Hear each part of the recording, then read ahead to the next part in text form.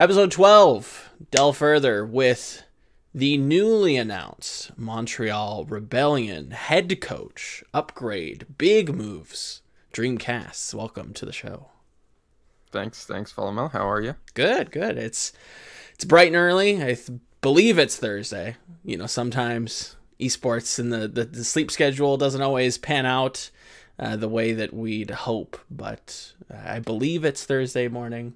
Hey man, it's the first day of the owl week. You better know if it's Thursday or not. That's true. That is true. I've been up, kind of nerding out a little bit, doing my own little research. But we're not here to talk about what I'm doing. We're here to talk about the Montreal Rebellion and your little bit of history, because I think not a lot of people know who you are. I think people know you for some of the things that you've done, but nobody knows who really Dream is. So I wanted to kind of get into that. And first, what people might not realize or know is before you did all this gaming stuff, you actually were a film student, correct?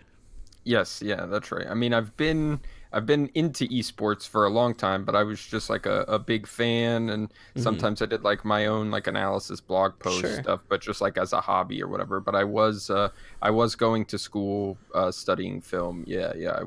I mean, I'm still super interested in film, but just some life stuff. You know, it's not a great idea to go heavily into debt for a film degree. So I didn't finish my studies, but it's something that I'd like to return to. I still love movies. Yeah. A lot, yeah. A connoisseur of the arts, I can definitely appreciate that. What really kind of interests you about movies? Is it the imagery? You know, what kind of got you hooked in studying about, film? Sure. So I mean, growing up, I was always really into like movies and books, just anything narrative. I really like a good story and good characters and something you can kind of like connect with on like just at all humans level. You know what I mean? There's just some like elements of stories that just kind of speak to pretty much everybody.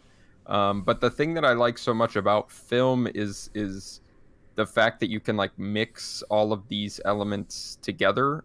So like just the existence of a narrative, but also it's like really visual. There's a lot of like sound and music involved, and then like the editing process, the cuts. I just think there's a ton of flexibility there, and you can really make narratives hit in very, very different ways because you just have so many tools at your disposal rather, and so many things working together, and a whole lot of people working together too. Like a lot of films are I mean, not all of them are huge crews, but it's always a big collaboration, and there's always a lot of people contributing.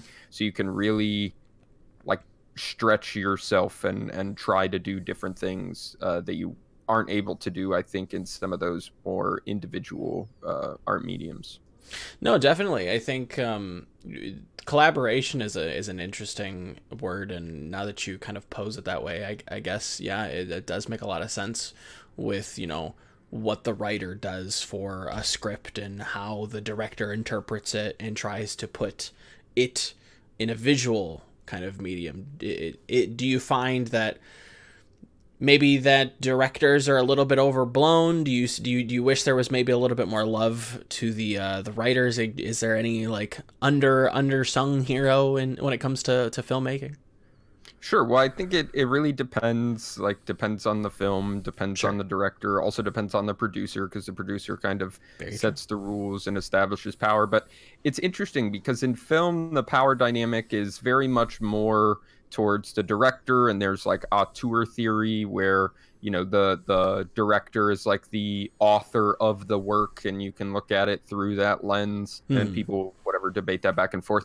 But when you look at theater, for example, the script, the screenplay, or I'm sorry, the play itself is considered like the thing you have to stick to. It's not up to the director to reinterpret or rewrite on set if things are needed. It's like you have to stick to that original work. You sit within that framework, then you can make additional interpretations outside of the framework, but whatever is on the page can't really be argued with.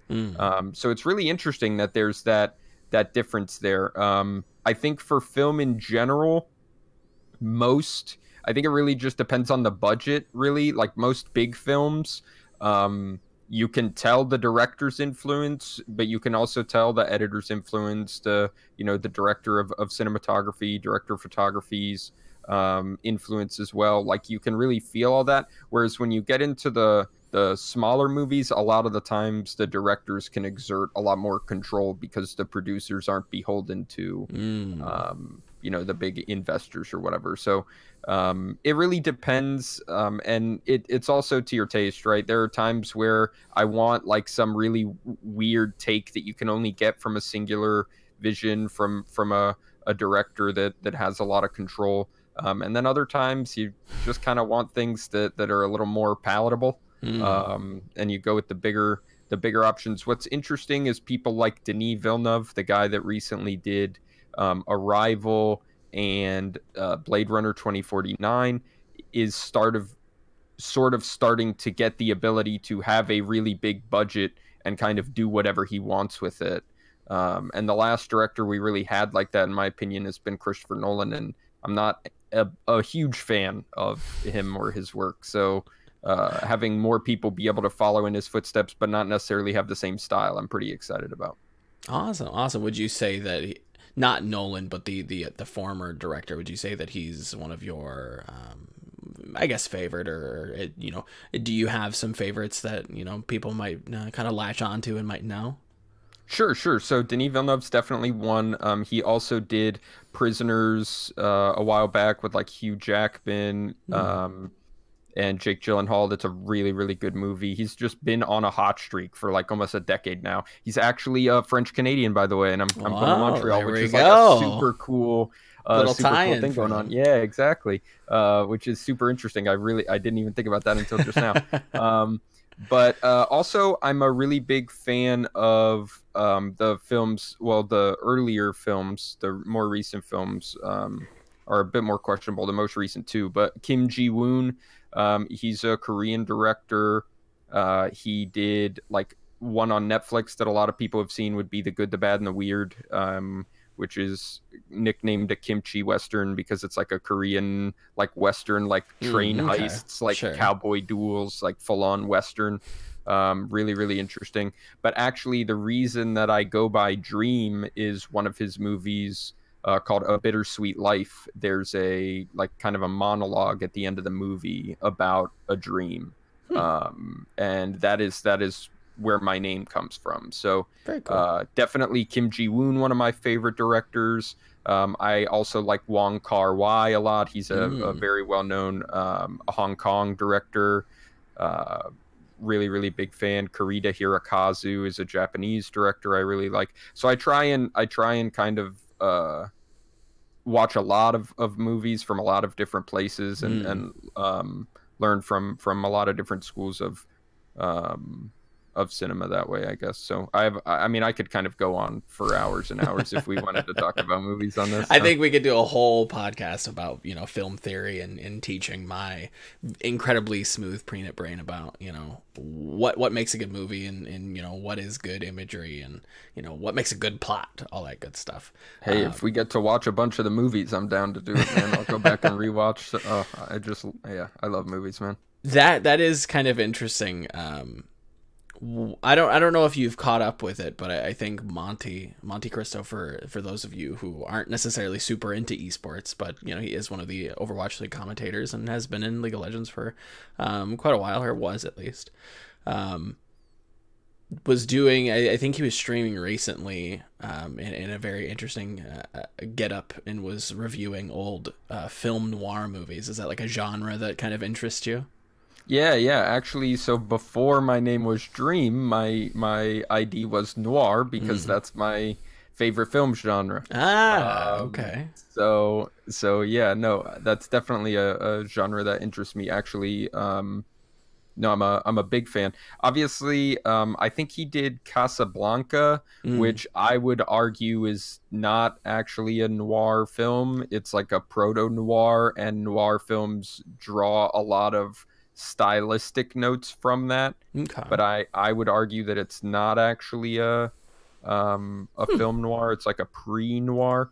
But Bogart was in the first real film noir, in my opinion, that we think of, that has all the classic beats and Sure. story elements that you think were, you know, the you know, PI and the damsel in distress, but like, is she lying? She's so mysterious, you know, we don't know what's going Mm-hmm. on.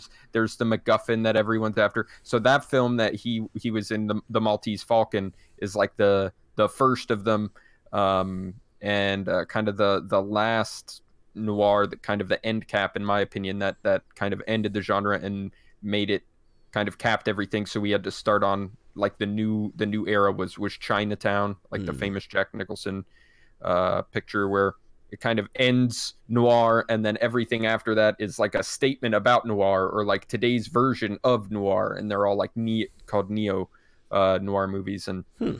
those kind of took off. And then in the 80s there was a kind of the Miami Vice aesthetic bleeding into things. So then you had things like a neon noir, and one of my favorite films of all time is one of those called Thief. Okay. Oh, it's absolutely great, starring James Caan.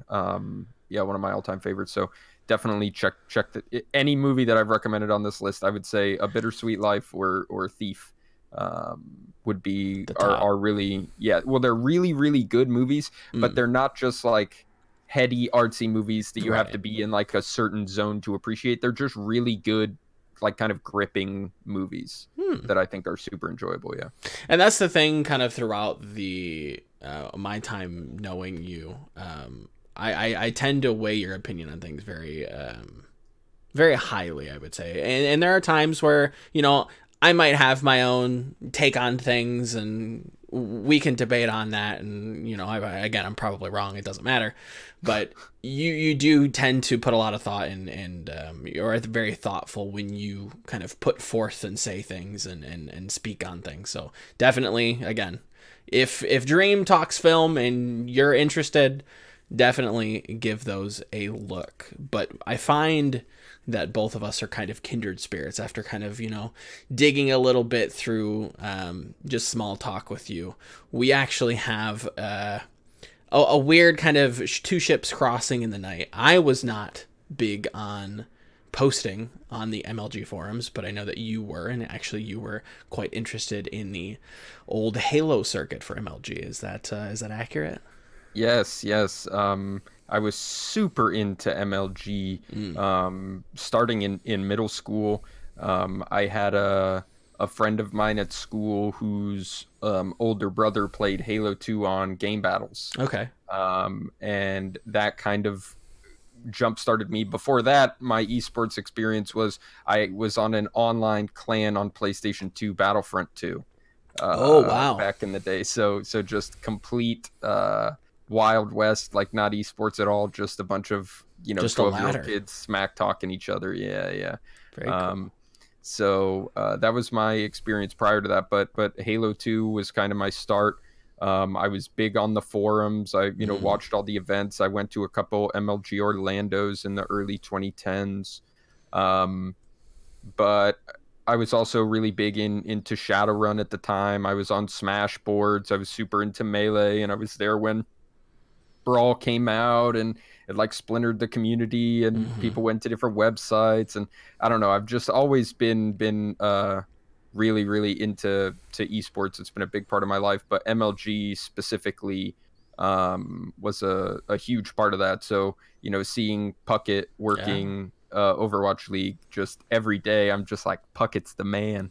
Like, I love Chris Puckett so much. I just I think it was yesterday that I had spoke with Ham Tornado, and you know, Puckett came up and talked about, you know, the old championship Sundays where him and Sundance would come out with a little bit of beef at the top. You know, who knows what they did the night before, but they were here to commentate, and they would do anything and everything. And you know, that's what I remember very fondly of, you know, my summer vacations, you know, staying up a little bit too late, not doing the homework. It is what it is, but you know, we're here. We made something of it, right? Yeah, absolutely. And the thing that I loved about MLG was that kind of like still had that level of kind of grassroots Yes. hometown Yes. esports. Like it became a really big circuit, but every year, like MLG Columbus, it was personal and it was grimy. Yes. You know what I mean? Like that was the heartland of Halo, was the Midwest, and MLG Columbus was everybody coming out to kind of show out, and I loved those events specifically. I can remember old MLG Chicago when they were still running Shadowrun, with most of Final Boss playing under STK. That's a throwback. That's a very old name. STK. Yeah, shoot to kill, baby. Yep. Yeah, so no, I'm a big MLG fan. I played on game battles starting with Halo 3 and like Modern Warfare 2 and stuff like that, and played Shadowrun and all that stuff, and then kind of game hopped around on console playing like Brink and Red Faction Guerrilla and Monday Night Combat and like every COD that came out, all the gears that came out, right? Sure. So played a ton on console, and that's really where I got my start with esports. But the grassroots element that MLG had, I think it wasn't going to last forever, right? Like esports was going to get bigger and get more polished, but it's an era that I was glad that I was like able to experience and like be a part of. And I will say that to this day, one of my favorite things is the fact that Sundance retweeted my praise of Shadowrun. And that is pretty cool. Let's go Sundance. Yeah. He is kind of an enigma now that he's retired and yeah, he's like stepped away from like public life, and now he's like his son. It's sad, like 10 right? Or 11, and he's like this big streamer. Yeah, it's I don't know. Wild. It's cool. I like how he's kind of stepped back and let it do its own thing while he still takes that management stance and still is like a voice of reason in esports and knowledge from the business side of things. But he still makes that occasional step out of the shadows and into the light, and it's just I just enjoy it. I like he's something else. He was always that. It gave off the vibe of like a really cool uncle to have. Like, oh yeah, I run like gaming events. Isn't that kind of cool, guys? Like, you want to come hang out at my gaming event? I don't know. Seemed always super dope. Came up with the Hawaiian shirts, like just a very chilled, doesn't take himself too seriously. I mean, he knows he's like getting it done. Yeah, and like that's what's important, and like people just want it to be authentic and want it to be like executed correctly. Like that doesn't mean you get to just slack off. Like he always got it done. It was always great. The championship Sundays always kicked ass, but it was never like suit and tie uptight Sundance, and that was great. I can't recall a time I've ever seen or remember a time where Sundance was in a suit. It was always like a fairly, to kind of go back to the film theory, very kind of Vice, polo button up.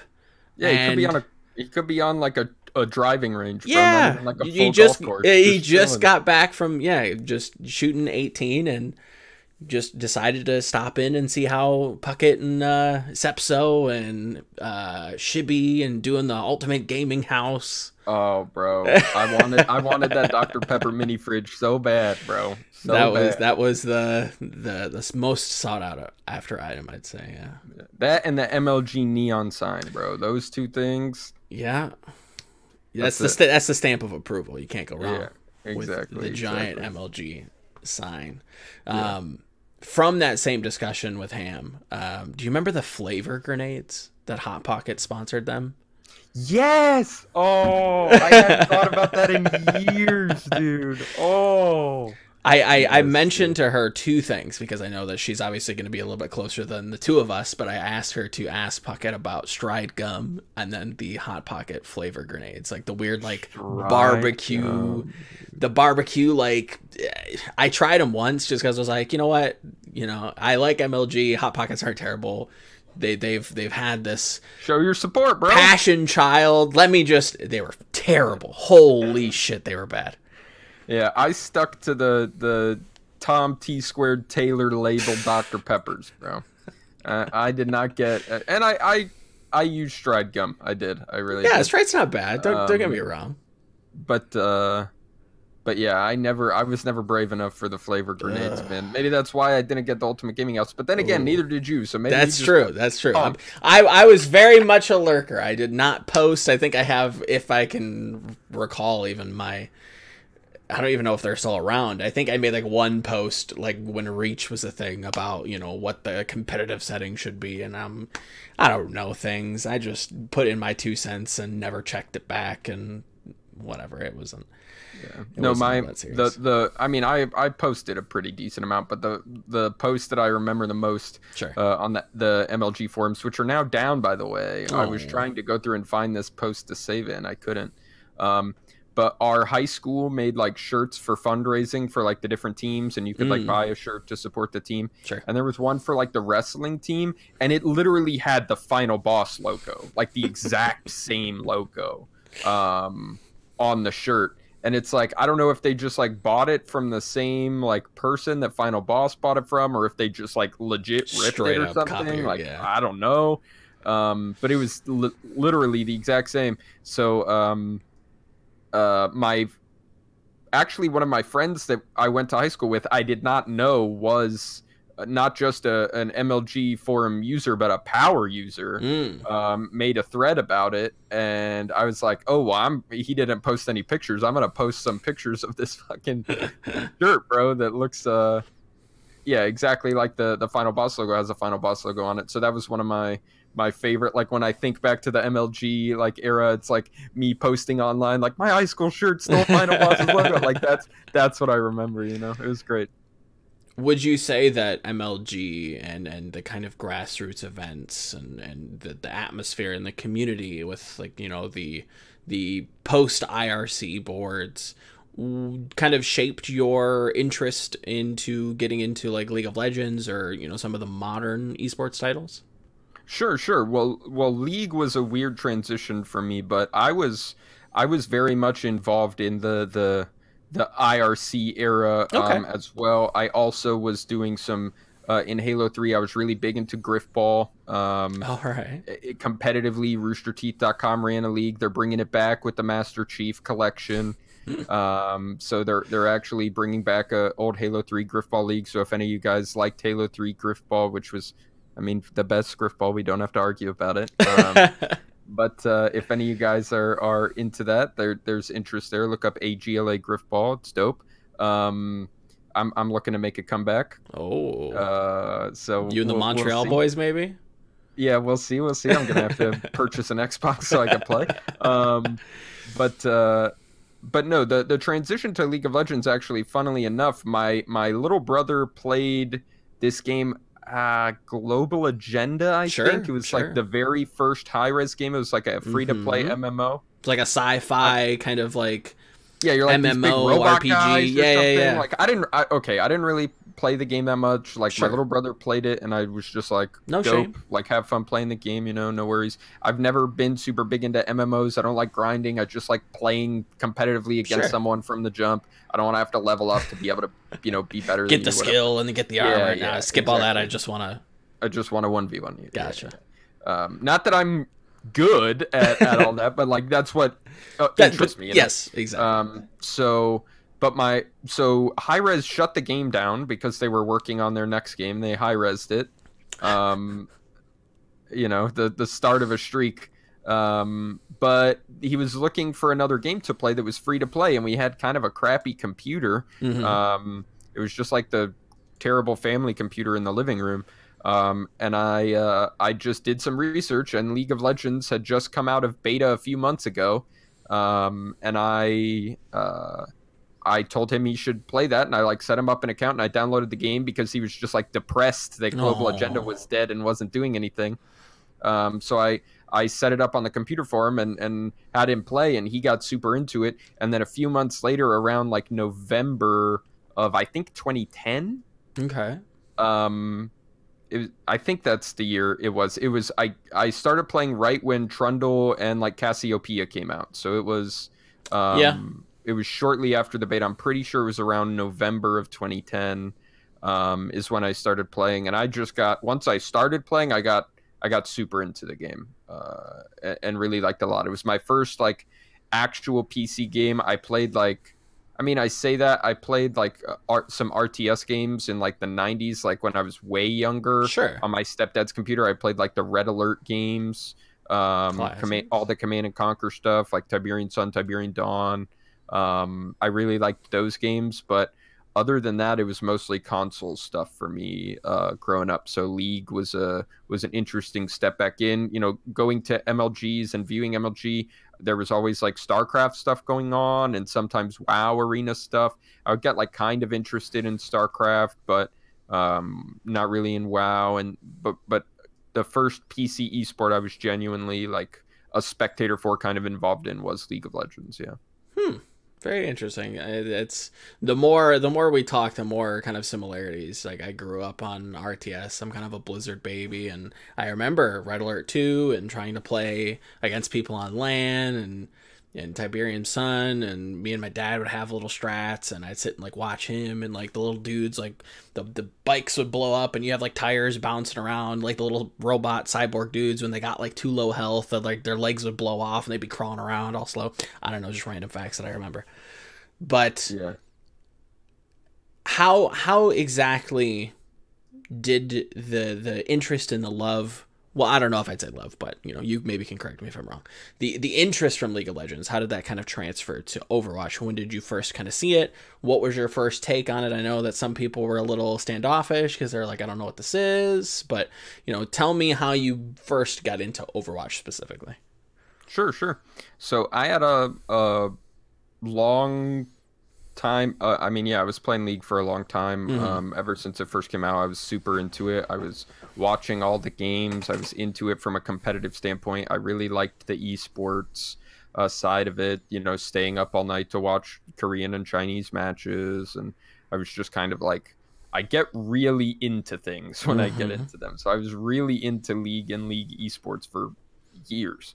But it got to the point where I was kind of getting burned out on League of Legends. Okay. I was kind of sick of, you know, the newest jungle rework and, you know, the newest rebalance of heroes, and I was just kind of getting I felt the game was getting stale. I wasn't really happy with where it was going. I wasn't really interested in it anymore. It was just kind of, it had run its course for me personally. And this was, I was starting to feel like really bad League fatigue about 6 months before Overwatch's release. I was not in the beta at all, but I was like, maybe this will be a game I can be interested in. This is really cool.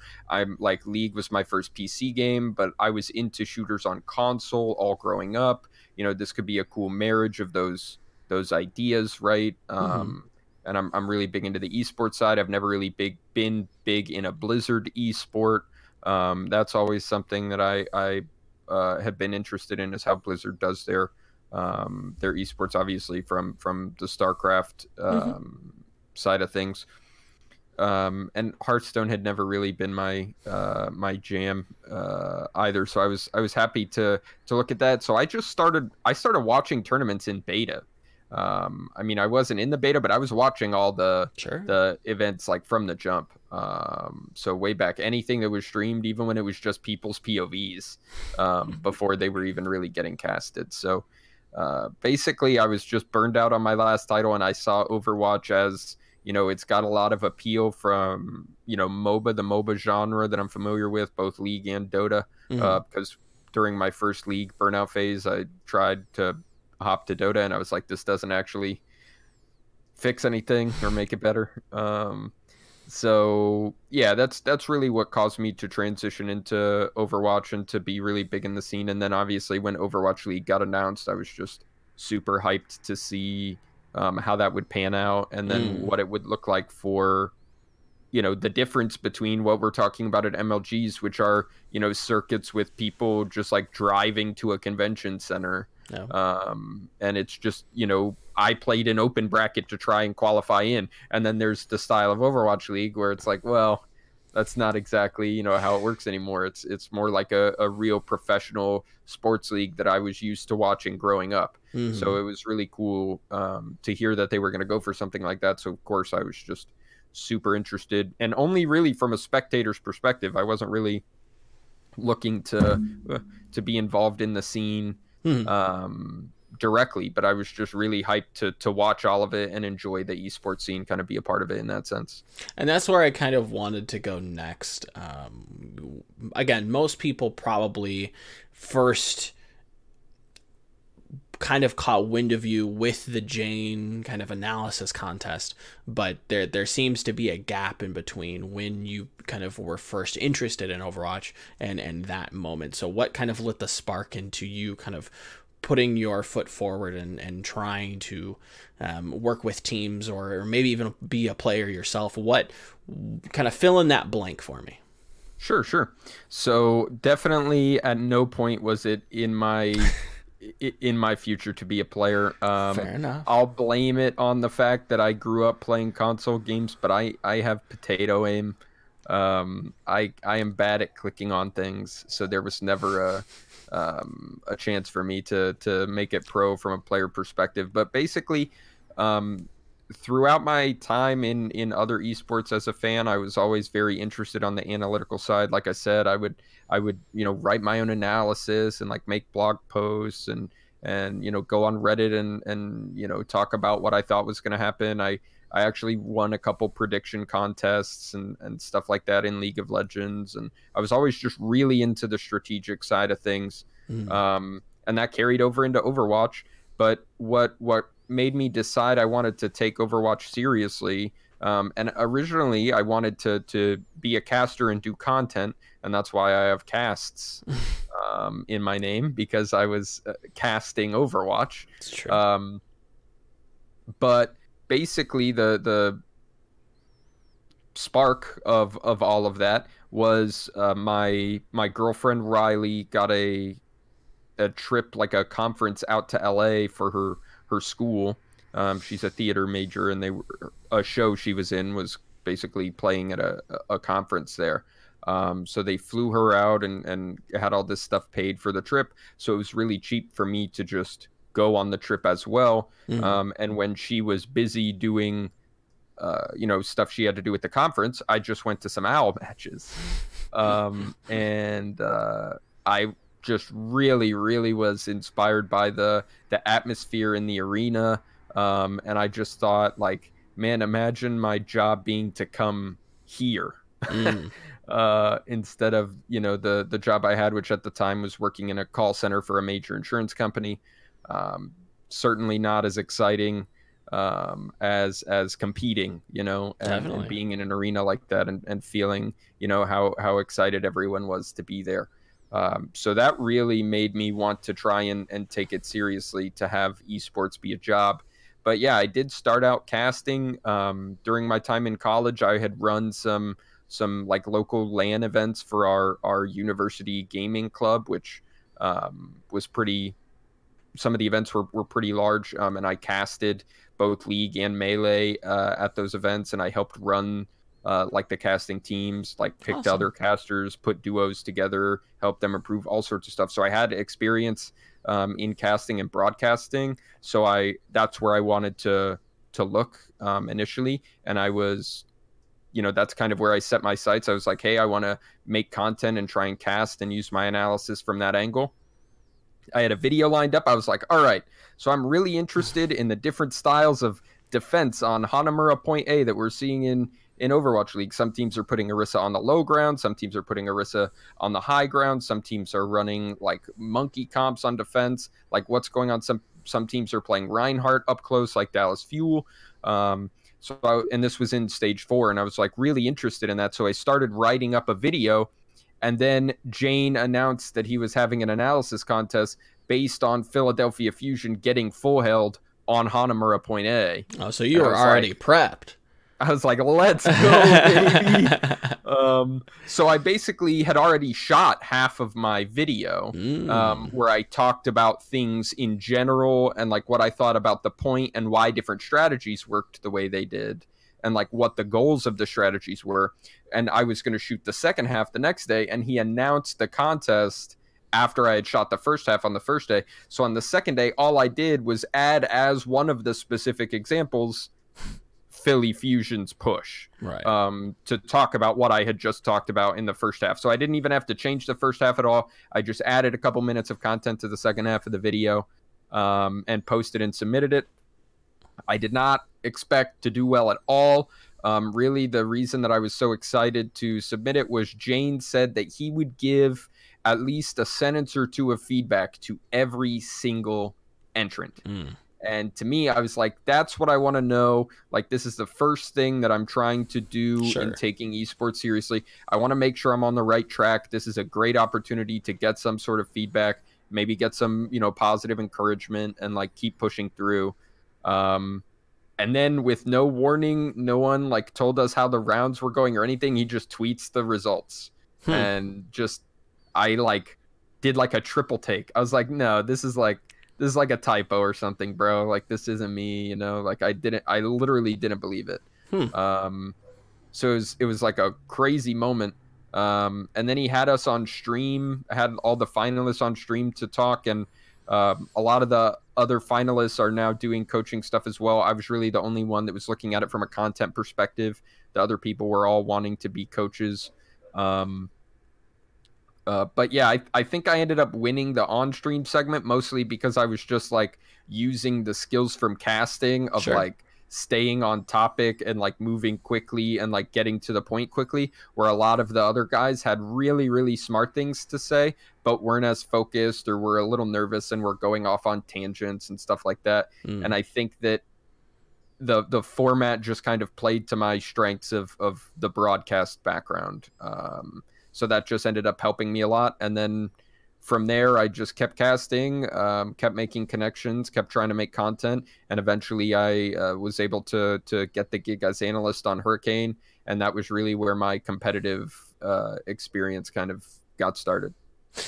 And that's what's so interesting when we talk about the dynamics and the dichotomy between, the old MLGs and how grassroots they were, and Overwatch with its massive franchise league, and where is there room for any kind of community growth. I think what, Jane's doing with Elo Hell and what he's previously done with his, his little analysis competition, there still is an element of grassroots movements and people being able to shine. And I think your story blossoming in from somebody who was just trying to make a video, and it just so happened to align so perfectly, and coincidentally almost just it perfectly fits with it. You slap the big brain on there and you're immediately kind of thrust into an academy team for an Overwatch League slot. Kind of first impressions, maybe a visceral memory of just kind of when did it all kind of set in? When did the surreal feeling kind of hit you that, wow, like a week ago I was, taking calls from a call center, and now I'm doing this full time. Like when did that all hit you? Sure. Well, during Hurricane, I was still working my job in the insurance company. So I was still working there, depending on the week, like 25 or 30 hours. Okay. And then Hurricane was a lot of hours as well. But basically it was still kind of crazy just because I did have to reduce my hours at my regular job. And of course, all my coworkers are like, hey, you're not around as much, like, what's going on? And I have to kind of explain to them that I'm like, coaching doing this for gaming this thing, British, Overwatch team, which is just, it doesn't get any simpler to explain or easier to explain to people. And it's kind of crazy. And I'm not really a fan of like having those conversations and trying to explain it to people. I like it more when people are just like, yeah, all right, okay, and like, we just move on. Exactly. Yeah, exactly. So yeah, but really it didn't really sink in entirely until I was able to leave that job. after getting picked up by Montreal, the Toronto Academy team, which is Okay. obviously my current position. But before that, um, it was still like I want to make this happen, Hmm. but it hasn't fully happened for me yet because I still have to have my day job, you know. Right. Yeah. But with Hurricane, it still was very much like it was like halfway there because it's not like I'm not supporting myself doing this, but I'm competing and I Sure. am very competitive. Hmm. So I very, very much like wanted to win and was willing to put in an insane amount of time and effort to try and make the team as good as possible. And that's the thing is that there's no universe where Hurricane would have asked me to work as many hours as I did, but um I want to win. Like Yeah. there's no two ways about it. So whatever I can do to make that more possible is what I'm gonna do. Um, but I really really liked my time with Hurricane, and I don't think that I could have asked for a better start in Overwatch than being underneath the Cloud9 org. Obviously a really big, well respected org with a lot of resources, and they have plenty of good people working for them. So I really enjoyed my time with them, and then the individuals on Hurricane. Obviously, Nuki just has a sterling reputation for a reason. Hmm. Is absolutely great. Plenty of good players there, players that I am surprised are still in contenders and haven't been picked up for Overwatch League, especially considering how important I think having European players with GOATS experience on your team right now is. But yeah, and the coaches as well. Elbion's great. Knox is an excellent head coach with a great mind for the game. And we were even working with Christopher for Hmm. a little bit. Obviously, it was unannounced. He was working with us, and then he got yoinked to Philly, so he wasn't with us for too long. But he was just an absolutely excellent coach when he was with us. So I'm sure that he's doing really really good things with Philly now as well. Well, it looks to be, Philly's at least doing okay for themselves. We'll happen to we'll wait and see what happens with week 2. But I did want to kind of reference something that he mentioned before we jump straight into how Montreal was built and the nitty gritties with the rebellion, right? Sure, sure. On the topic of bringing European talent within the league and how important that might be. Christopher had mentioned that maybe the Hurricane might not have been the best bet because you guys were a team that was very flexible, that did want to play some multi DPS compositions. You had a lot of different looks. Does that is that true? Is Christopher kind of speaking out of school here? How strong was the Hurricanes goats? So I think for sure by the time playoffs came around Mm-hmm. in season 3, we were the second best team in Europe, or in the top two. It was us and Giganti, and then everyone else. Mm-hmm. And I think you can see that by the results that they got, how closely we played them in the first round, and how they comfortably, kind of cruised past the other teams in Mm-hmm. in playoffs. Um, so I think that if you were to bring that Hurricane team into a competition with Overwatch League teams, I think you would see them be more proficient at GOATs than Mm-hmm. these Overwatch League teams, but additionally have that flexibility that I think the Overwatch League teams haven't fully explored yet. So I think that we're seeing a lot of teams rely heavily on GOATs because they put so much practice time Sure. into GOATs, purely because it's a comp they're not good at and they know it's going to be necessary on some maps in some situations.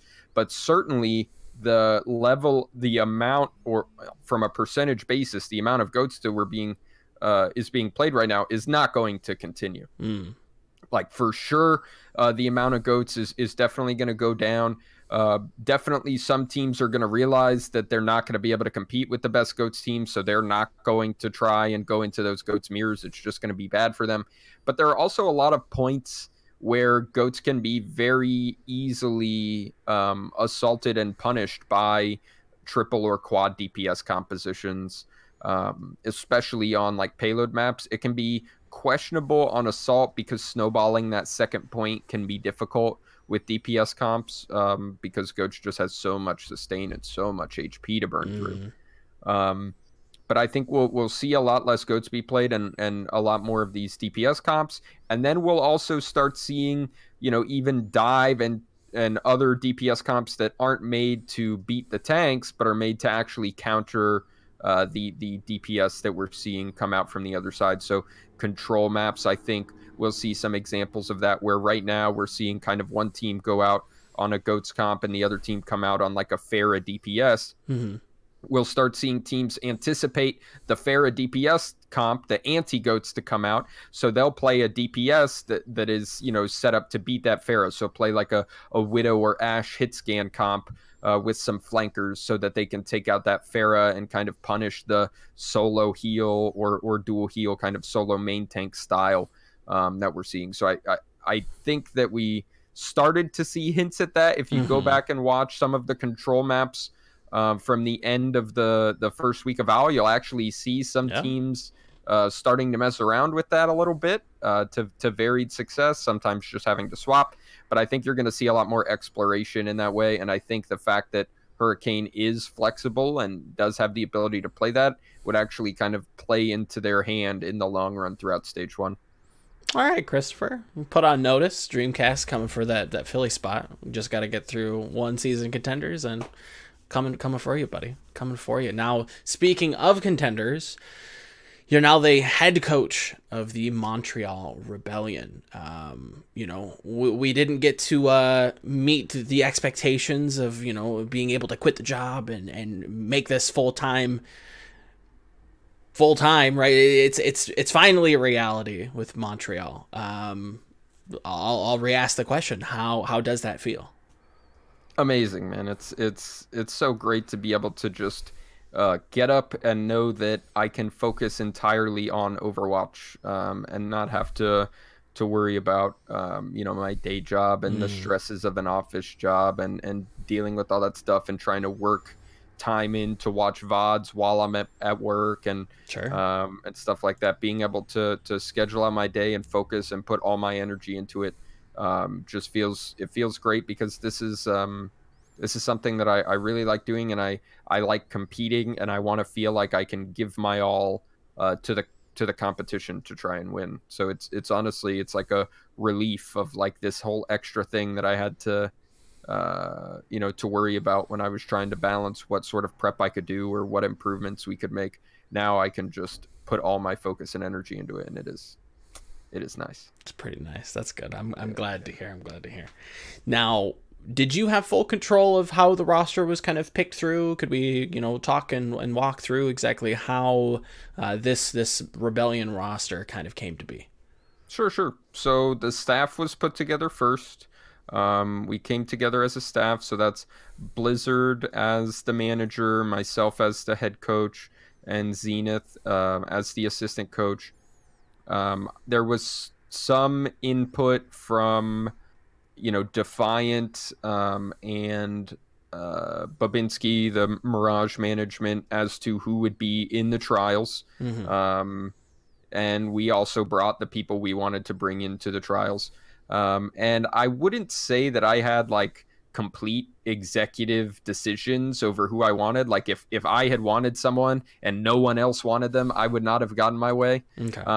But it just so happens that the people that I wanted in every role were agreed on. Like people agreed with me. They were happy to make that decision. We never had to butt heads on it. It felt like we kind of knew what we wanted from the team, what our vision of the team is, what our priorities were, what we were looking for from players, wanting them to be like with such a short amount of time to get the team together and get up on the meta. We wanted players that we were confident weren't going to have any like synergy or attitude issues, people that were professional, wanted to work hard. I mean, we're moving to a gaming house. We needed people that we felt wouldn't be an issue in an environment like that. And obviously we're looking for players that are intelligent, right? Because we need to be able to put the team together quickly. I need to be able to give players assignments on things to work on or VOD to watch and be confident that they can take something away from that without always having to have coaching resources given to them. So we put a lot of emphasis on that. And obviously mechanical skill is a big thing we look at as well. But there was no big disagreement or argument amongst management and coaching staff on who we were going to get. We knew who we wanted. Thankfully, we were able to make them offers that they were happy with, and we were able to put together what I think is a pretty strong team in North American contenders. So I'd say I'm very so. happy with it. I think you got some big hitters on there. Logix, I remember Shane being out there. I think he, if I remember correctly, I think he had like a substitute for Envision when they went to China, if I'm remembering correctly. Again, there are some big hitters on that roster. I think Naga, Hui, names that people who follow contenders are going to know and are going to definitely want to support. I think people are. I don't think I've seen power rankings just yet because we're not entirely too sure when contenders is happening, but I'm sure they'll be out there, and I'll be interested to see exactly how the community is ranking you guys. I hear that people are very fond of the logo, though. I hear that branding is A+, best in our in branding is the best in contenders, no questions asked. I'll even stick it to the endemic esports works that have their classic branding like Envy and NRG. It's not as good as the Montreal Rebellion. Our branding is sick. Quite good. It's very good, and that's a great thing. We've also got a bunch of really cool sponsorships lined up. Obviously, I can't name everything until it's announced, but there's a lot of local support and enthusiasm in Montreal for having a Montreal-based esports team, and that is affording us a lot of good opportunities in Montreal that I think is really, really cool, because especially with these contenders teams having a name associated with them, hasn't had a super good history, like the Seattle Skyfoxes having to get rid of their name, or Toronto Esports, kind of ending in disgrace. And not really having too much to do with Toronto. There's genuine efforts being put out, as you can see in our marketing, with a bunch of stuff being put out in French as well as English, right? To really connect with the French Canadian audience, the Quebecois audience, and to feel like there is a reason we are called the Montreal Rebellion, because we really do want to have a connection to the city of Montreal, to the people of Montreal, in a way that a lot of, frankly, OWL teams haven't been able to do yet, because they don't get to play in their home city all the time. They don't get to live in their home city all the time. I think we're going to really take a lot of advantage of that, and that's like a goal of the organization that I really appreciate a lot. So it's going to be really great. We're going to be in the house soon, and things are going to kick off. I'm very excited, actually. Good. I mean, it sounds like you're definitely jazzed, but I wanted to kind of get into I wouldn't say it's a hard or a fast ball, but you went from, and again, feel free to correct me if I'm wrong in saying this, but on the British Hurricane, you were listed as an analyst, and now with the Montreal Rebellion, you are head coach.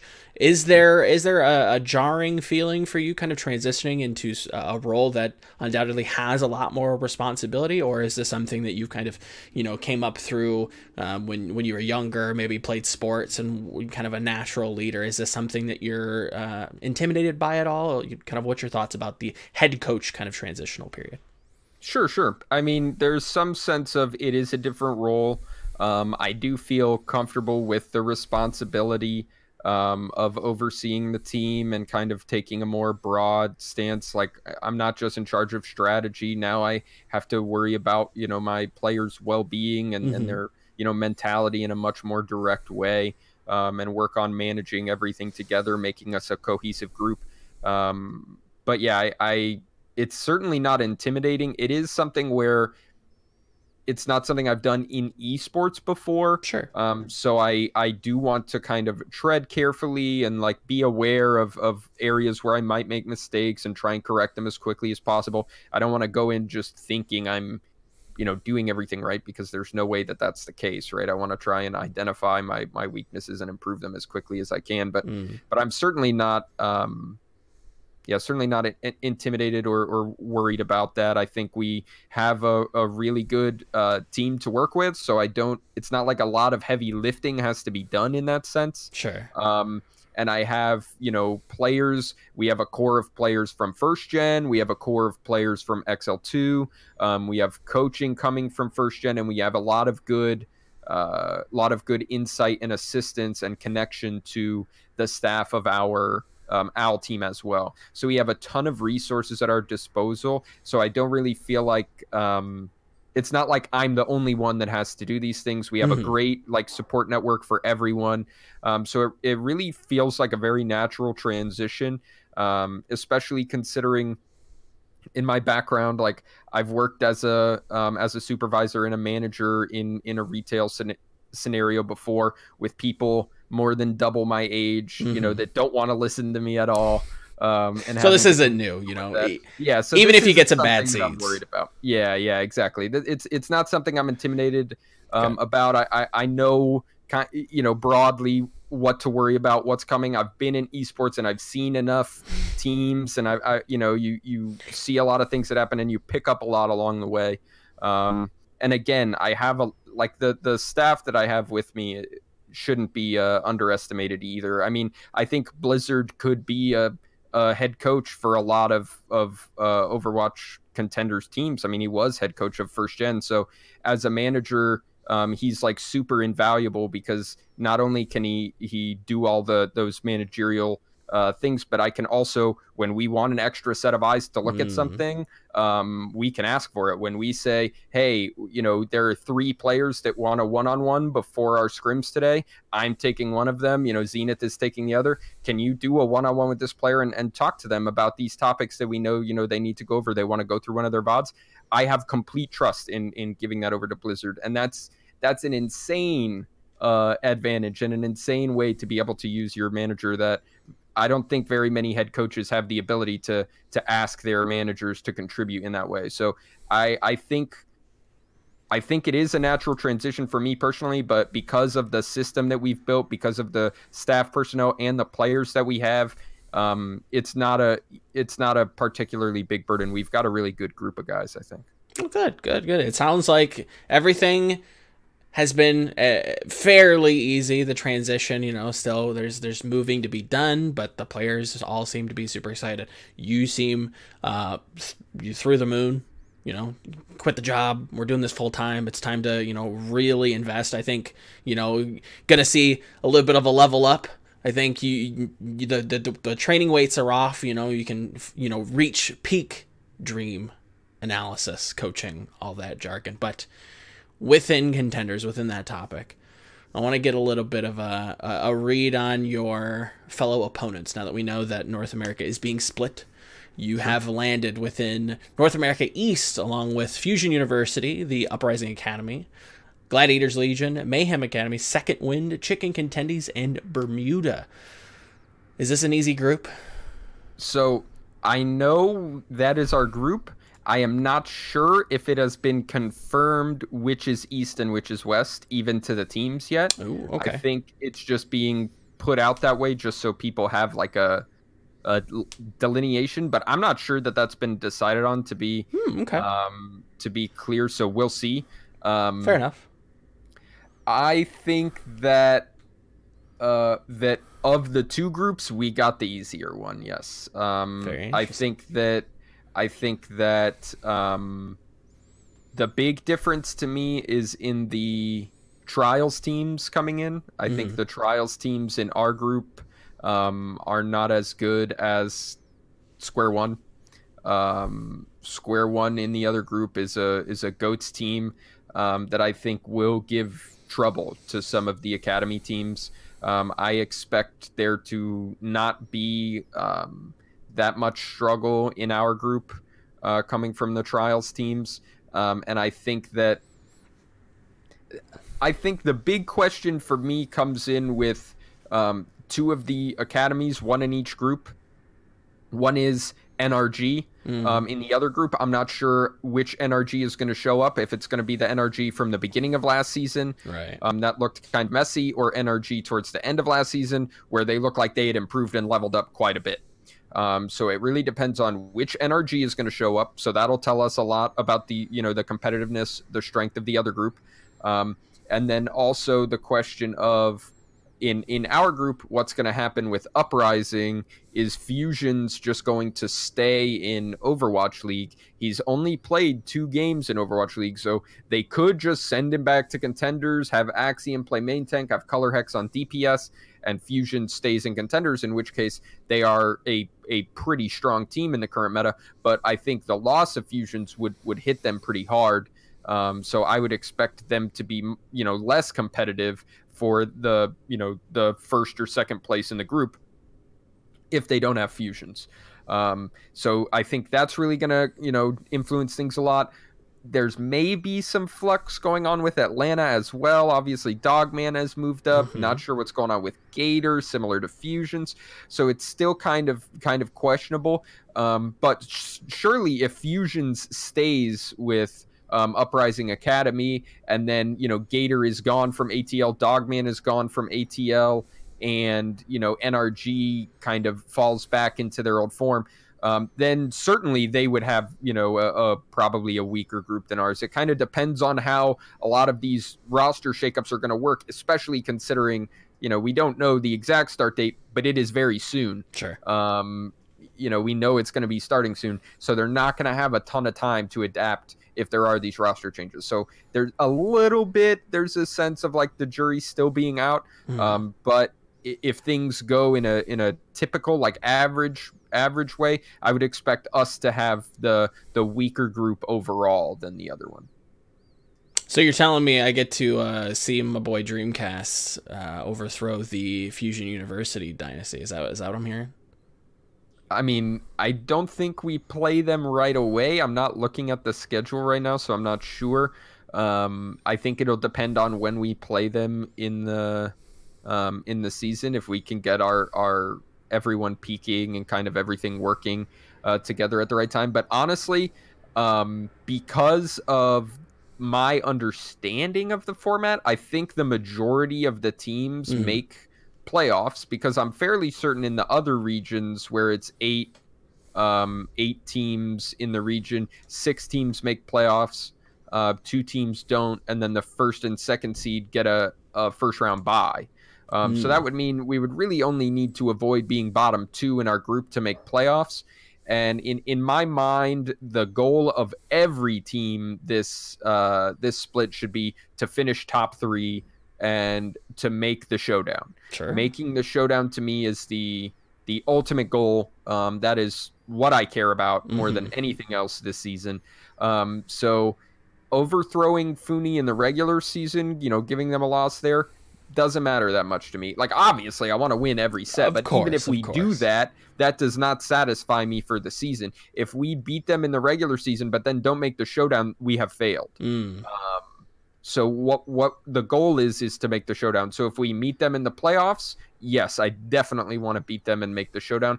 Playing them in the regular season, I'm not as concerned about, because even if we win, that doesn't mean we get the ultimate goal. That's what I want, is to peak during playoffs and to be able to make it to the showdown. That's what's going to give my players meaningful LAN experience.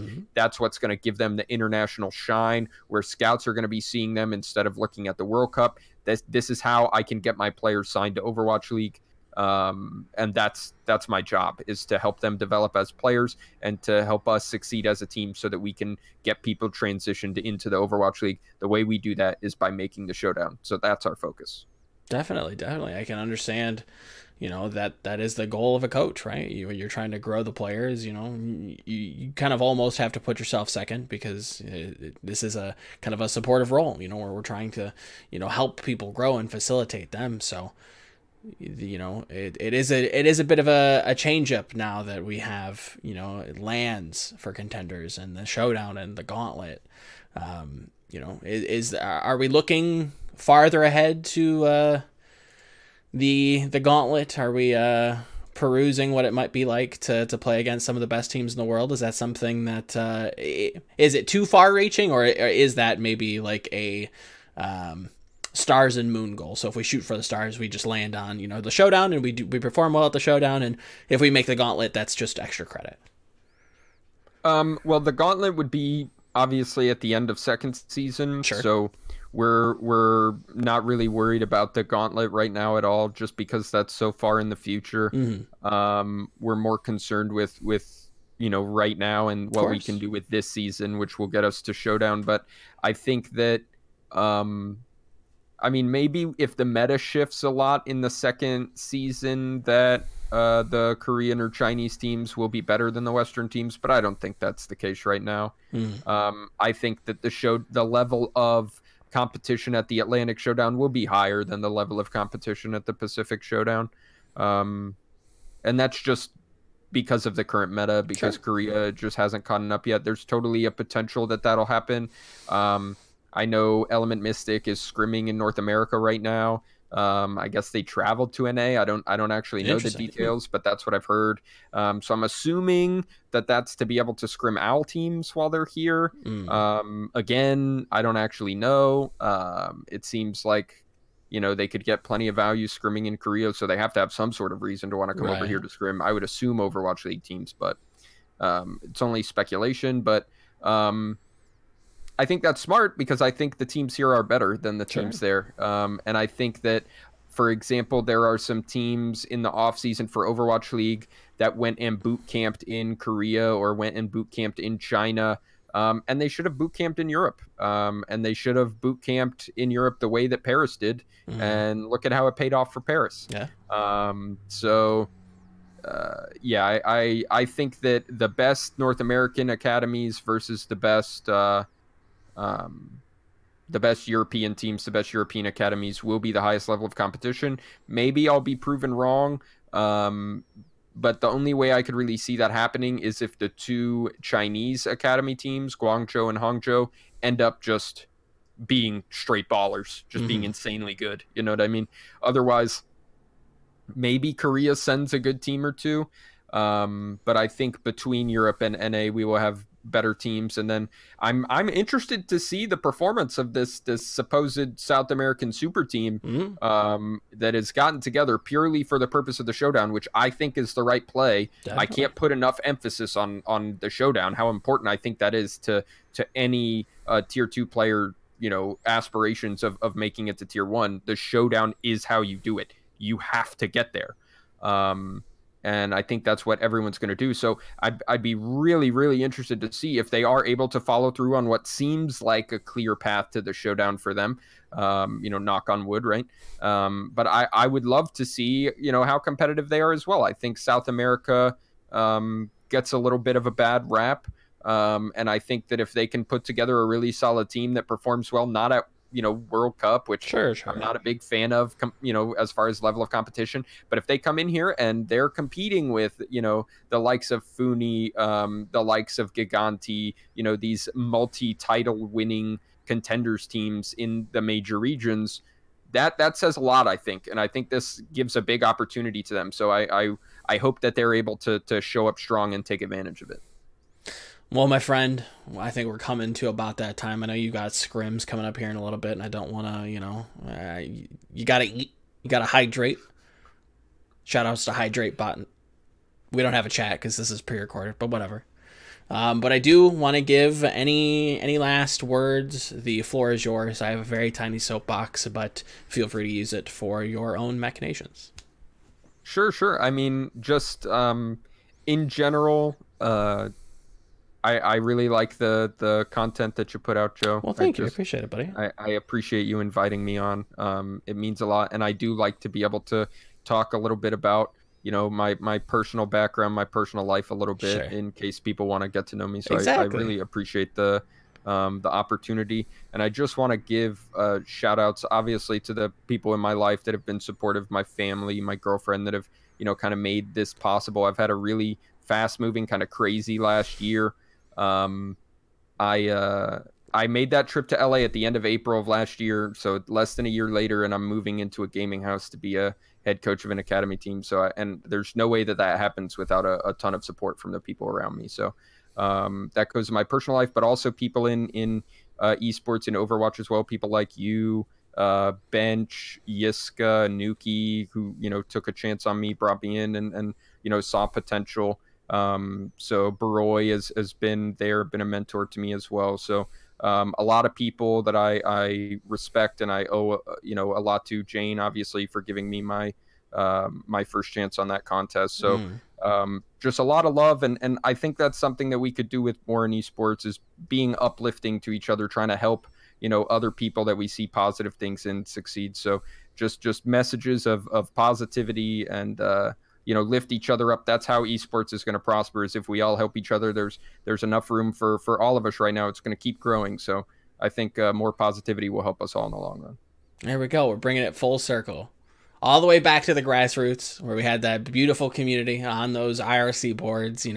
Was there a little ish talk? Of course, but for the most part, it was, the love of the competition, and as much as a meme WCG is nowadays, it's for the love of the game. So this has been episode 12, Dream. It's been a pleasure chatting with you. Again, we'll see what happens for this season, and how busy you are. Maybe we'll get you back on if you've got some time. But thanks again for the viewers. I've got his socials below. I've got my socials under me.